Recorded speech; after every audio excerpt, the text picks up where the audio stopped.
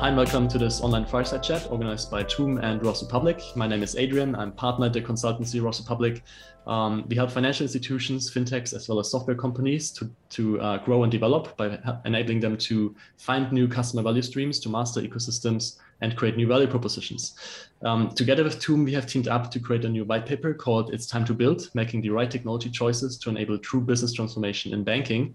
In this paper, we invite you to discover the most important market shifts happening in banking and fintech right now, the key technologies driving the industry forward, emerging business models, as well as what to look out for when choosing a core banking solution.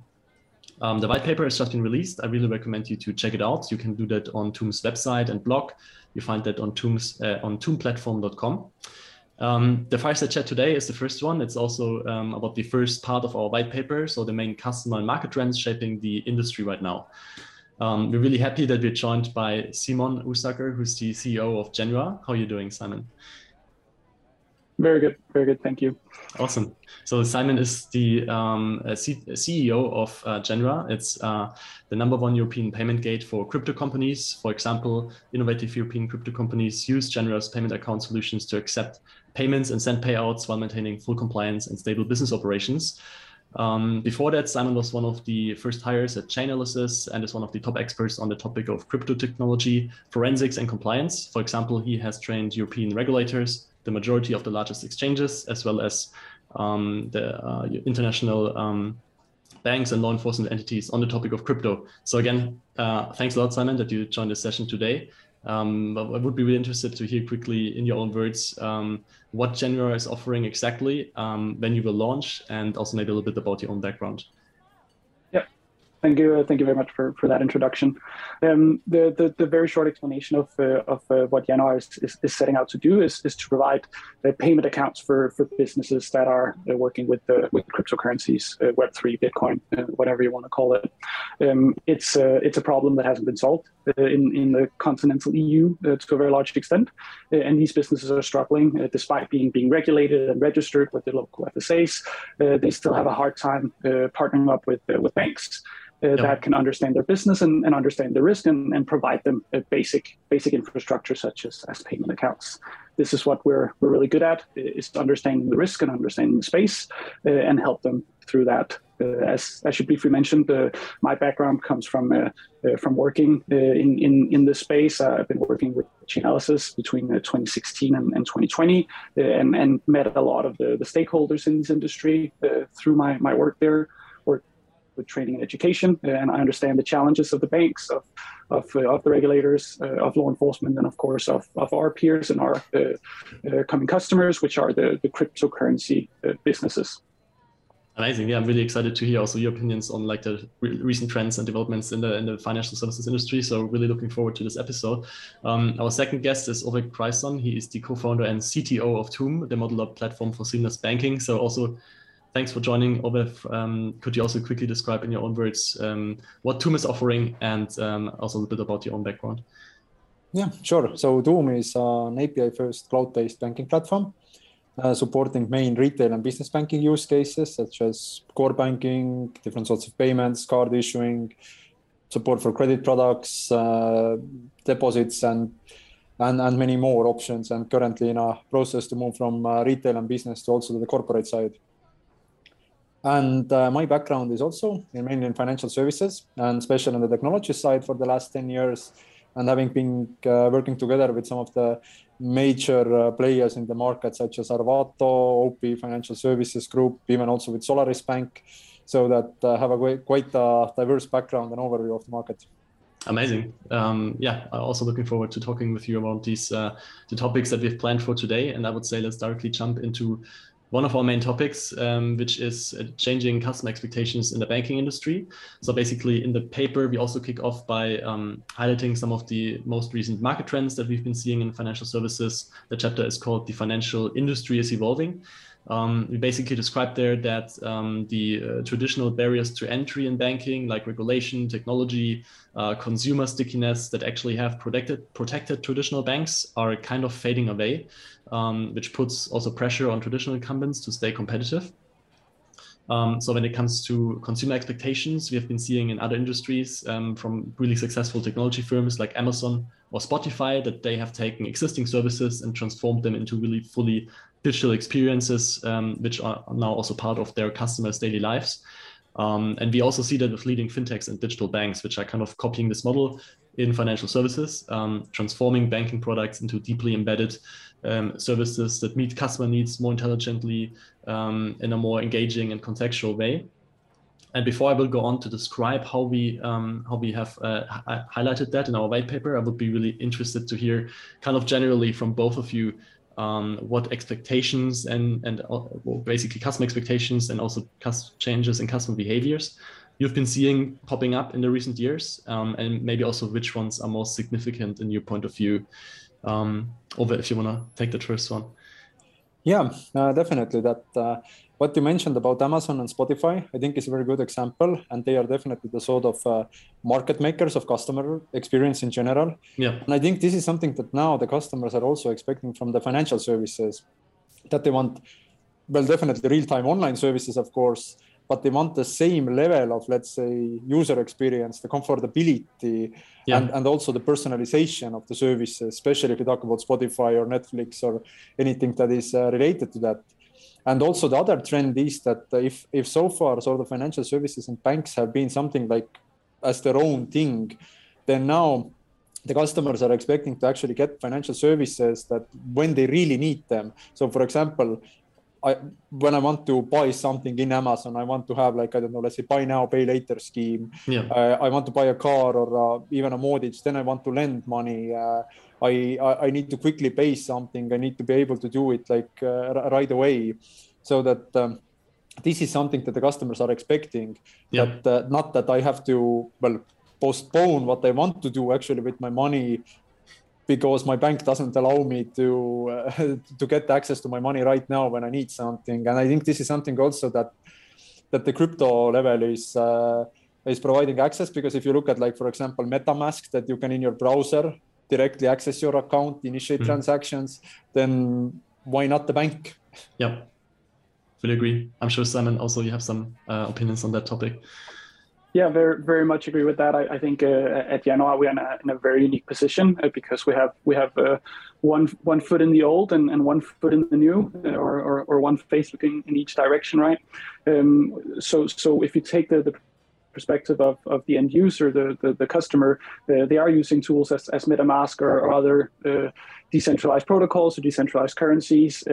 A lot of the users and a lot of the businesses are millennials, made up of people who are digitally native, internet native.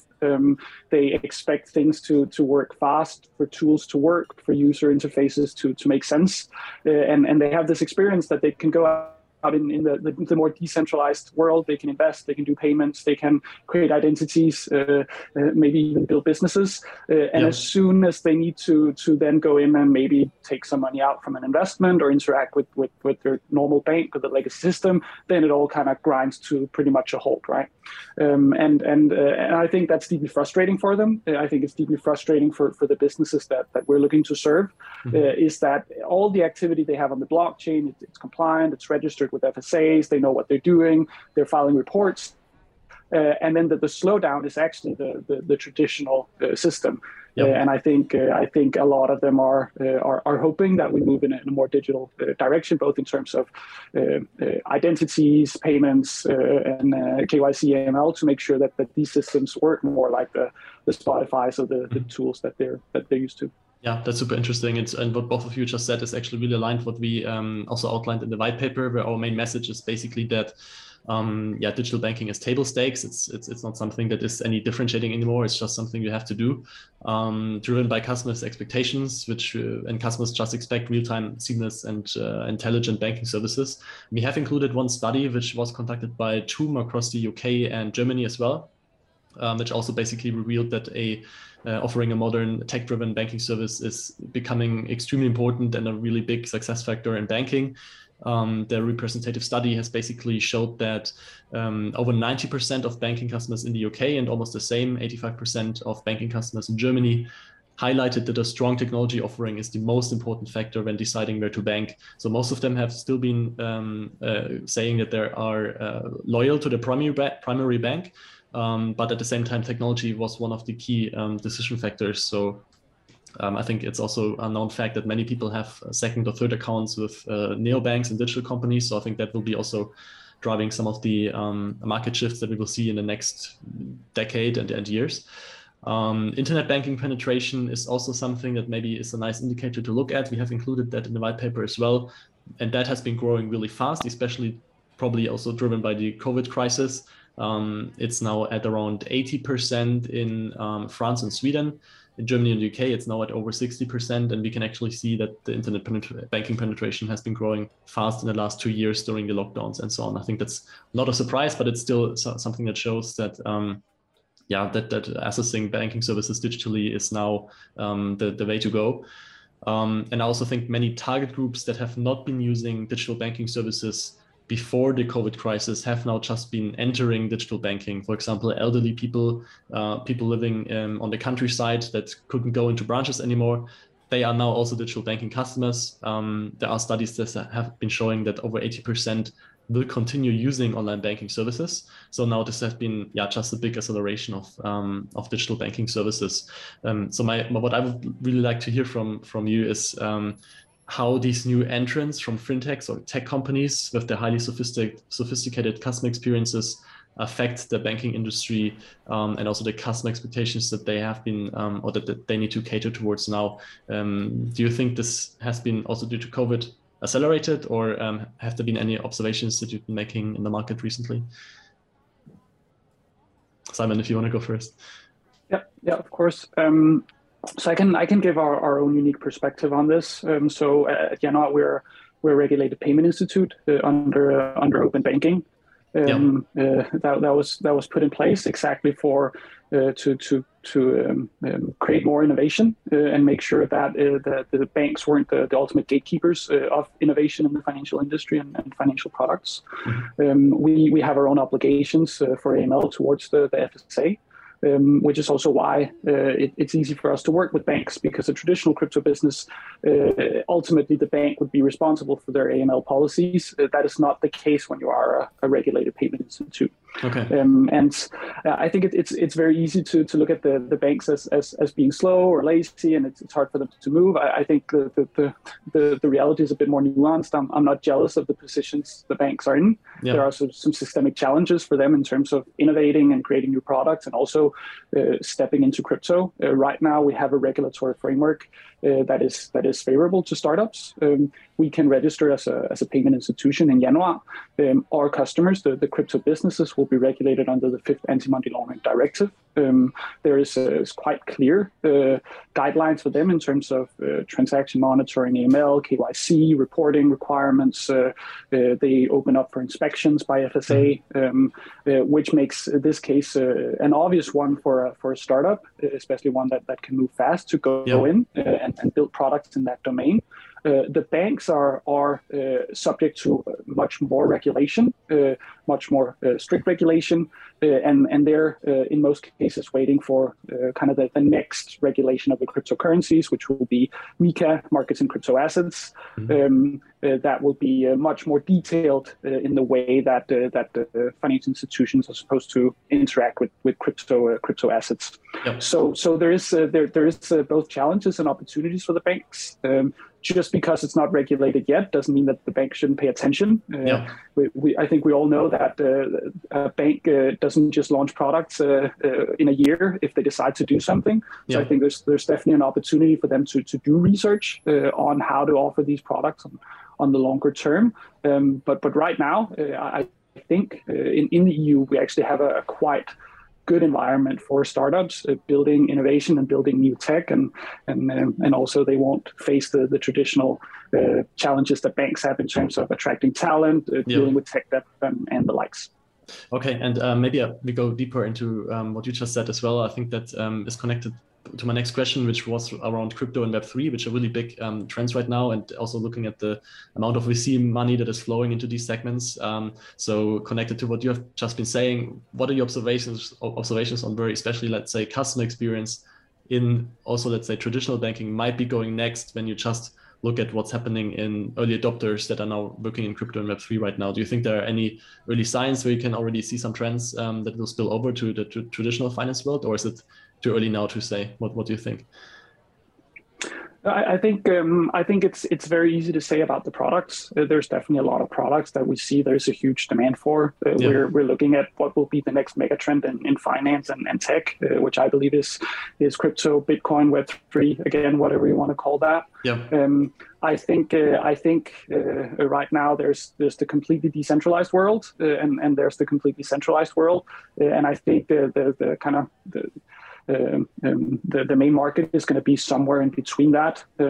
I think there is a demand for products, be that investment products or payment products that built on blockchain, Web3. And I think the banks will be moving closer to that. But I also think that the startups will be moving closer to what the banks are offering in terms of security, insurance, all these traditional aspects of finance that will, to some extent, make their way into the crypto products. Okay, yeah, sounds really interesting. And over now, based on these emerging customer expectations that are now very focused on that the banks are able to deliver really seamless digital customer experiences, based on your work and the experience that you have of working with traditional banks, what do you think will be the effects on how banking services are delivered in the future? For example, like online customer verification, online KYC processes becoming mainstream, speedy customer service, or that everything becomes manageable via mobile channels, for example, like asset management or mortgages and loans accessible via banking apps and so on. What do you think will be like effects that the majority of the banking industry will have to follow in the coming years? Yeah, I think definitely one is what you mentioned, that everything is moving online. The COVID crisis was a very good example of that. That pretty much the winners were those who can do like a fully digital KYC processes, who can offer everything online. There is no need to have like any bank. These were definitely the winners of the COVID crisis. Yeah. I think what is currently maybe also a bit of a showstopper for the banks is already the previously mentioned regulation and legislation. The issue is that, for example, strong customer authentication is a really, really good topic in that sense that again, coming from Estonia, things are very well. In our case, we have full digital identities here, but and the same goes for the Nordics. Not that great in Western Europe and other parts of the world. So I think this is something that definitely let's say the states and regulators can help with, that to come up like a good way, how to have like a fully digital authentication. Because with these digital services is also that one is the service itself, but the other is like, for example, if you look at how you interact with Spotify, also you sign in with Google or Facebook in that sense and that sort of things. This is not available for banks at all in reality. This is not how you can conduct any regulated business. Yeah. The other thing is definitely that the banking is moving more and more into the embedded space. This opens up for the banking also new revenue streams because it will bring down your marketing costs in that sense. You get much closer to where the customers actually are. You can offer the services right there in the very close area of the customer. And the other part is also what I have seen in the banks is the sort of banking as a service or the similar offerings that they see that there is currently we still have a negative interest rate climate, so that they are looking for new revenue streams. That is one in that sense, because they have the capital, they have the licenses, and now if they can find up like either partners or build on their own good technology, then they can actually open up quite a nice business line for them in that sense. And this means also that they can provide the tech and the capital, but they let other fintechs or people who are, let's say, maybe more familiar with all this customer experience and everything like that do the actual work for them in that sense and still reap the benefits of it. Mm-hmm. Yeah, super interesting. I think that really wraps it up quite nicely. What we have been seeing as well as general trends happening in banking and fintech right now, and also we talk a lot about this in the white paper. I would now, you already touched upon it, switch to the topic of regulation. In the paper, we say that regulation drives further competition, and in the paper we picked one specific regulatory development that significantly has impacted banks already in Europe, which is open banking, PSD2. because we basically say in our white paper that open banking has kind of a little bit redefined the value chain by exposing banking data to third parties via regulatory compliant APIs. So basically, if customers give consent, then these third parties can access banking transaction data and also initiate payments from account to account on the customer's behalf. We've been seeing hundreds of third-party providers that now utilize transaction data and also facilitate account to account payments.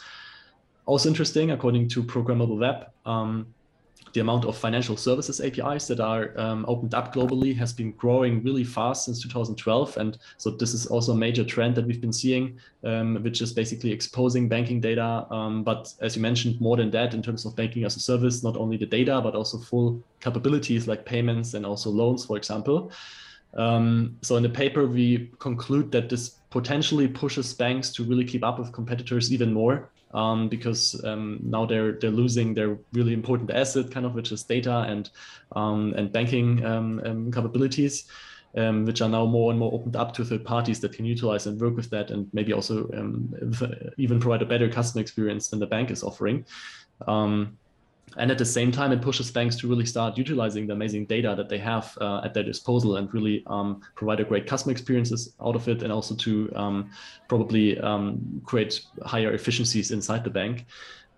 So that's why we think that banking data and capabilities will become even more a strategic business asset for banks, and that APIs will then also become an ever more important distribution channel.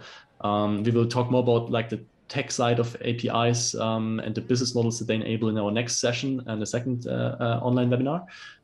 But I would be really interested to hear from both of you how you see the importance of data in the next years, and also to the extent that banks are able to utilize them nowadays and also going forward. Maybe Ove, if you wanna answer that one first, and then I would be interested to hear from Simon how he thinks about that whole topic. So regarding the data, then I think that the sort of hyper-personalization is definitely a very intriguing topic because if I look at also, like, for example, my own bank, whose services I'm using, it's not really personalized, the offers. My friends get the same offers, I get the same offers. For example, I get offers to, let's say, car insurance. I don't even own a car. So that sort of topics compared to also, again, these big tech companies, that's a completely other story how they operate. So I think this is definitely that the bank should use more, and it's not even, you don't even need like open banking for that. Actually, one bank knows already all the data in reality, that they can actually upsell better services for you and actually fine-tune services. The other is, of course, these open banking sites that these definitely open up, like, for example, if you think about like classical, let's say, brokerages, marketplaces, things like that. Then I think that this is it opens up a fairly competitive market. Yeah. This will actually, the end consumer will win on that, because this will bring down the prices, and this will also make the expectations. Like, for example, in a lot of countries already, there is like lending is mainly conducted through brokers in reality, which means that the banks actually have to compete with one another on the marketplace if they can actually give out a loan to the customer. And this is definitely a good trend, because this is competition is the sort of key of capitalism to keep up the services and improve them constantly. Absolutely. What do you think about it, Simon? Yeah, no, I think so we're in a unique position in terms of that at Januar, since we only work with businesses. So we don't work with all the consumer data, but our customers do. And I think one thing that is front and center of crypto businesses, as Ove also briefly mentioned before, is strong user authentication and user data as part of that. The best example is a crypto broker that accepts credit cards, right? Because for crypto businesses, everything is about transaction finality. Is this a final transaction? Will it be disputed? Will there be chargebacks? Can I send these Bitcoins out and make sure that I actually keep the money that the customer paid, right? And that's the holy grail of crypto businesses, and also why that a lot of crypto businesses really need bank accounts or payment accounts, because of the transaction finality associated with those types of transactions. This is also what makes the difference. If you look at crypto brokers taking credit cards, the better they are at looking at the customer data, the better they are at predicting chargeback rates and managing risk in terms of user or authentication, fraud, transaction finality, the cheaper a product they'll be able to offer, the lower the rates of buying Bitcoin, because they manage that. So once these customers or these customers that are already doing it of us, the businesses, if they have these good insights and if they're in a position to use the KYC data and use the various types of transaction-related data in a way for them to manage risk and for in a way for them to understand their customers, and that is what will enable them to capture the margins and what down the line will become a very competitive market as well. Yeah, I fully agree. And Ove, also from your perspective, do you think that the open banking initiatives and based on the work that you've been doing with established institutions and fintechs, how does that drive now banks and fintechs to rethink their positioning on this whole data topic, because obviously PSD2 regulated third parties can now access, if the customer gives them consent to these data, and allow basically other third parties to play around with that and build their services on top of it.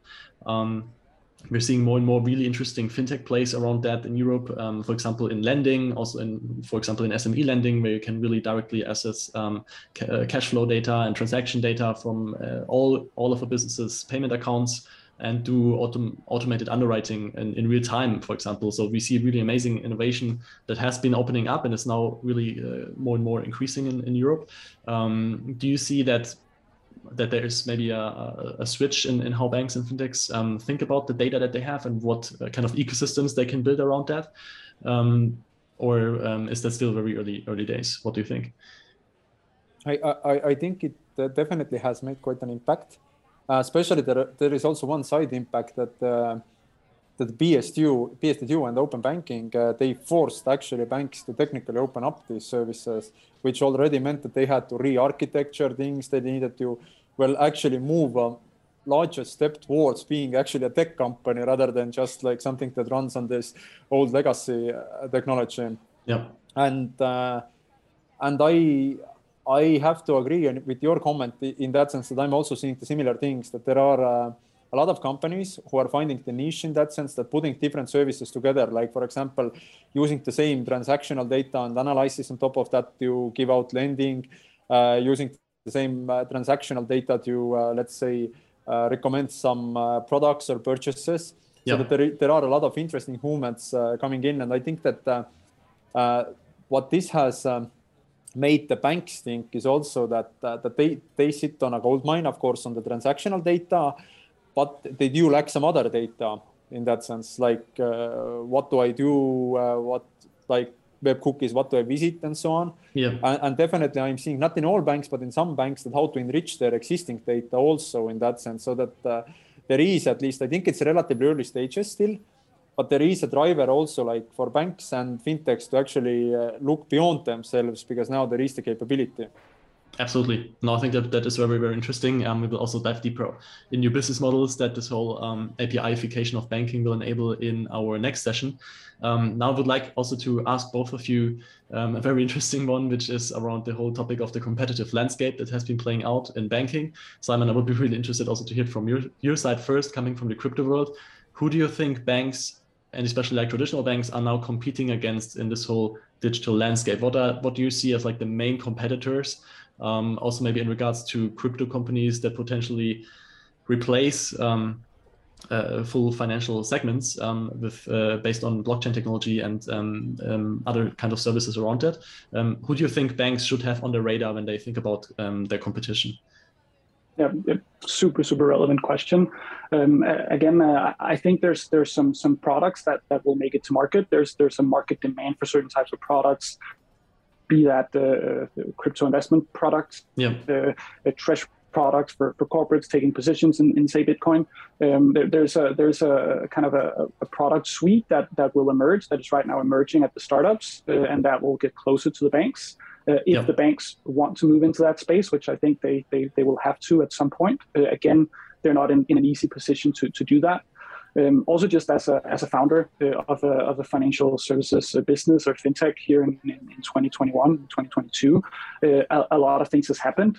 Also in crypto, there is a lot of really good tools out there, both in terms of running and operating a normal startup, fintech startup, but also in terms of the professionalization of SaaS tools and infrastructure for crypto businesses. Toom is a great example of that. If I started Januar maybe 3 years ago, there's a lot that our tech team would have had to build from scratch. Right now, there are providers as Toom out there that is able to help startups move really fast. They can of course also provide those same solutions to banks, but again, banks have different challenges. Is that they already have a lot of existing infrastructure. They have the traditional challenges of banks. So I'm super grateful for being a founder in 2022. It means that our entire team can focus a lot on the business development, on critical infrastructure, on security, on all these things that I think are the real interesting and fun parts of building a business, and then rely on a lot of really good providers for different parts of our stack and our infrastructure. So I definitely think that is one of the contrasts between the startups and the banks. I think the banks are starting to pay attention to this way of building and innovating, but again, they still have the challenges in being banks.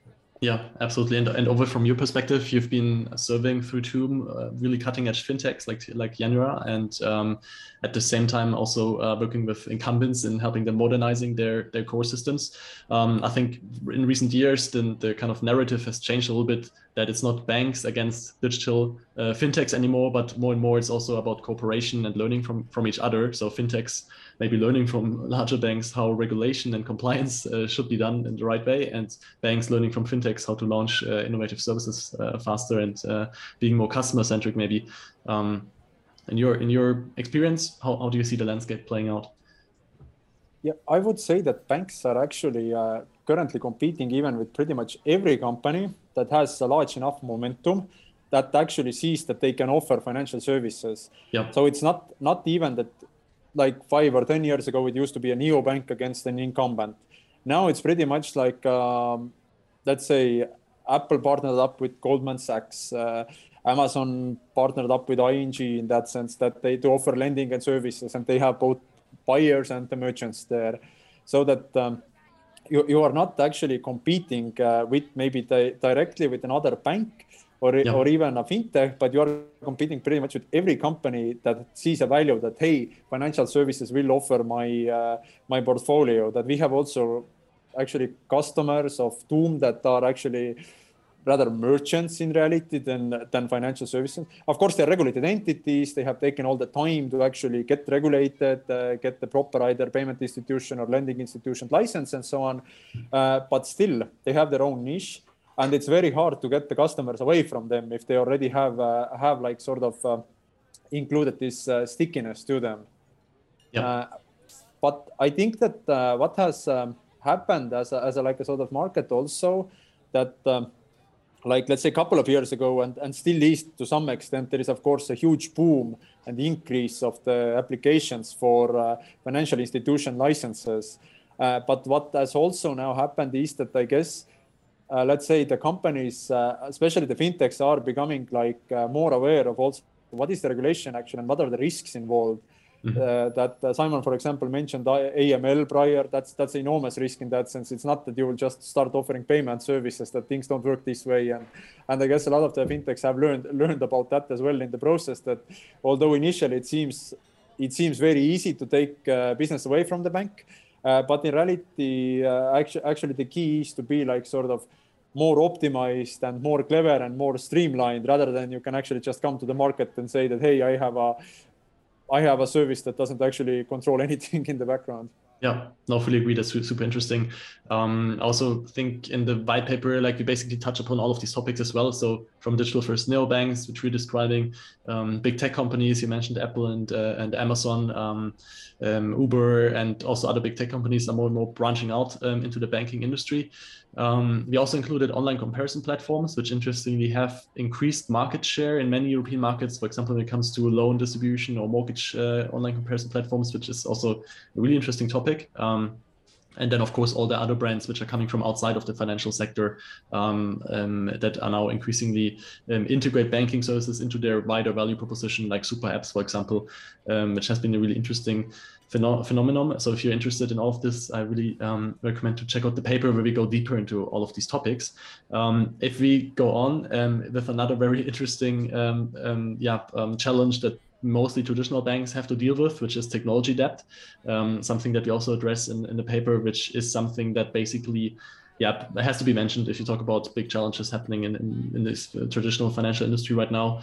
Over also from your experience, and then maybe also Simon, you already mentioned, now it's kind of easier than before to start fintech companies.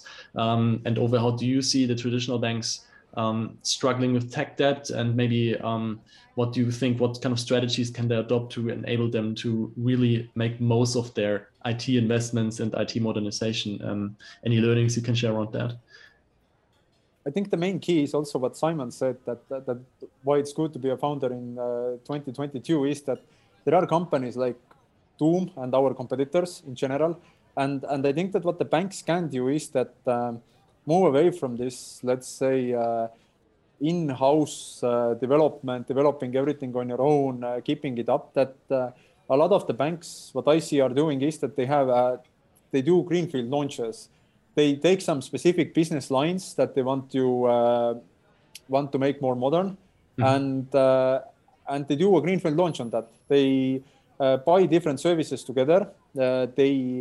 And they take the responsibility that they see that actually, I think the most value, and this is also what some of the McKinsey studies show, that the banks should be responsible for the customer journeys and experience, and the risk. Everything else in reality is a commodity. And there are definitely like companies like us in Toom who are focused on the banking infrastructure.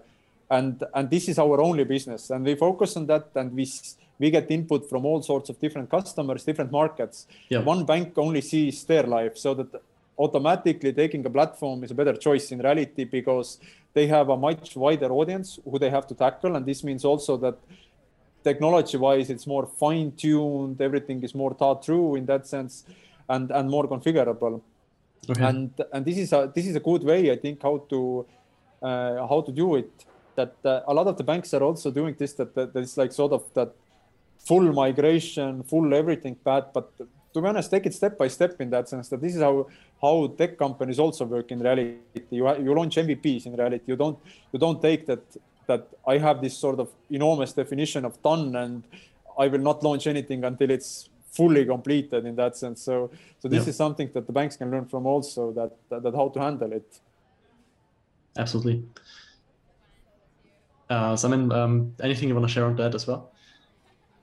Yeah, no. I think you covered most of it over.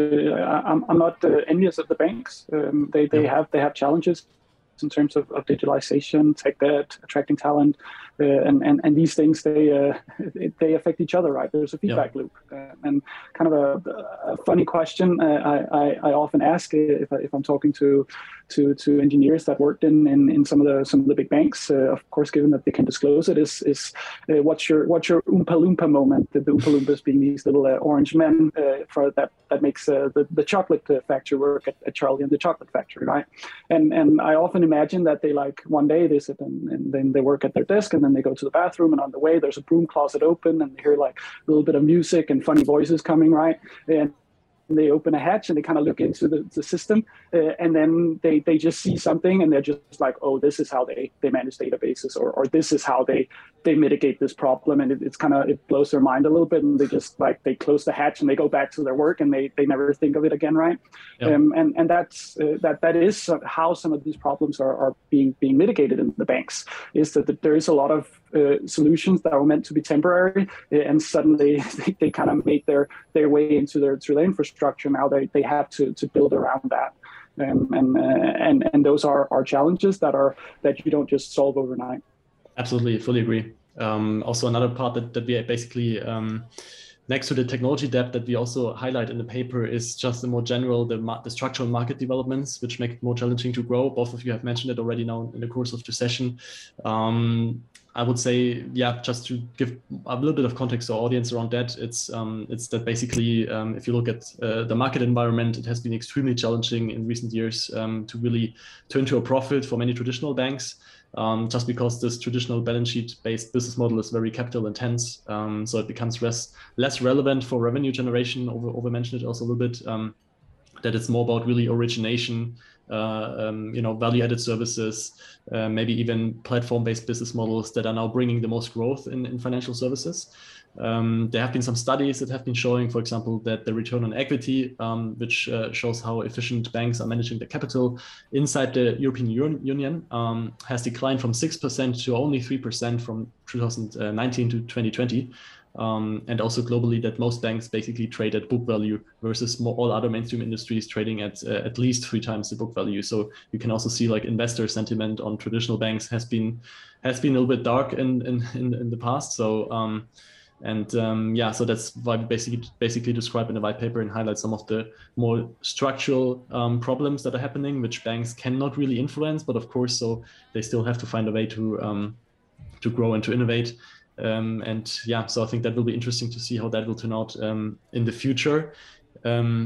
I would say as an outlook, maybe where the banking industry is going next. I'm sure you both have very interesting opinions on that as well. But now we talked about like increasing customer expectations, regulation like open banking, technology debt, new competitors that are emerging. But what do you think are some positive signs and positive elements that banks and also fintechs obviously can leverage to build a more future-proof business going forward? Do you think it will be technology and also new business models? Do you think it's customer trust? I would be really interested to hear, in your opinion, what do you predict as, like, let's say over the next 5 to 10 years, what will be very relevant, what banks should be actually tackling in terms of innovating and being able to grow in the future? Simon, if you want to start off. Yeah, again, putting on the blockchain glasses, having been part of this industry for a while, if you go back to 16 or 17, blockchain technology was kind of presented as one of the solutions to solve a lot of these challenges of the banks, especially in terms of tech, in terms of collaboration, in terms of settlement, all these things. That then turned out to actually not be the case. Blockchain was more about the products, it was more about the cryptocurrencies, always was. And all these very large projects with a lot of different stakeholders for the banks joining consortiums, doing working groups, all kind of showed that the solution wasn't blockchain. It wouldn't go in and fix it. It wasn't that the banks had a blockchain problem. They had very kind of down to earth problems. They had challenges in terms of collaboration, building common protocols. They had challenges in terms of user identities. They had challenges in terms of digitalization and automation. Quite, I would say, almost generic problems for any large institutions. Of course, they're very regulated and all these things at the same time. But a lot of the problems are in terms of automation and digitalization, and these things are more complex if you run a financial institution. But also it's not necessarily a tech problem. It's the approach to solving that and the systemic challenges inside them. And yeah. Yeah, and you think the positive elements will then rather be to not only look at technology in terms of being super disruptive, like blockchain that was really hyped up in the last years, but to have maybe a more realistic approach in assessing how technology helps to, let's say, solve more fundamental issues that banks have at the moment. Yeah, absolutely. I think you see that around strong user authentication that solves a lot of problems downstream of that. You see it with PSD2 and open banking and innovation, that it makes sense to take some of the innovation and actually move that out of the banks towards more agile organizations like Januar. And so I think we're definitely on the right way. And I think part of this open banking regulation has actually pushed that agenda forward. And that's, I'm happy to see that both as a citizen, but also as an entrepreneur. Amazing. Ove, what's your opinion on that? one thing is that since a lot of the banks are currently upgrading like their infrastructure due to the PSD2 doing reworks, I think that's actually a good time for also to relook at processes. That, as Simon said, that that initially it was like also that now blockchain, there is a new technology and the technology will help everything. The issue is not about technology, but the issue is that how to use the technology. Yep. What I see also is that the banks take that they still take the processes from the previous days and just bring in new technology. But in reality, nothing changed. You have more fancier websites, you have more fancier back offices, maybe some automation, but that's it. I think that they are currently losing a bit of the good opportunity to actually look at how they are operating and how this can be automated. Also, one other way how they can future-proof themselves is that I think that like we ourselves, that we are in as a banking infrastructure, we also have quite a wide ecosystem of partners that whom we have integrated, whom through we offer different services. And I think this is something that the banks can also do in that sense, that don't take everything on your own, partner up in that sense. And this opens up also a lot of different new business lines, even that you can partner up with, that you have the capital and license, somebody else has you can already have like a banking as a service offering to some extent. You want to access to the crypto world, why not partner up with Januar?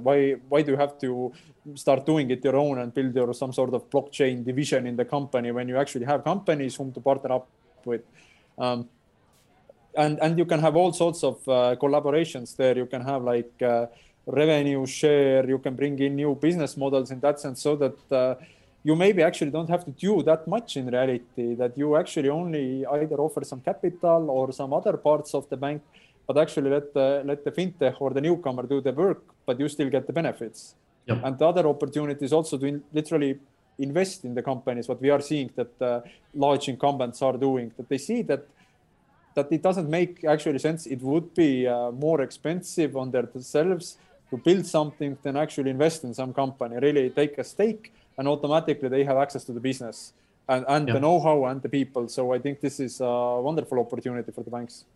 Absolutely. I think that's really sums it up quite well. I also fully agree with you that really rethinking from first principles what you can do now in terms of new business models and increasing customer experience based on new technology, not just for new technology's sake, but really utilizing it in novel ways.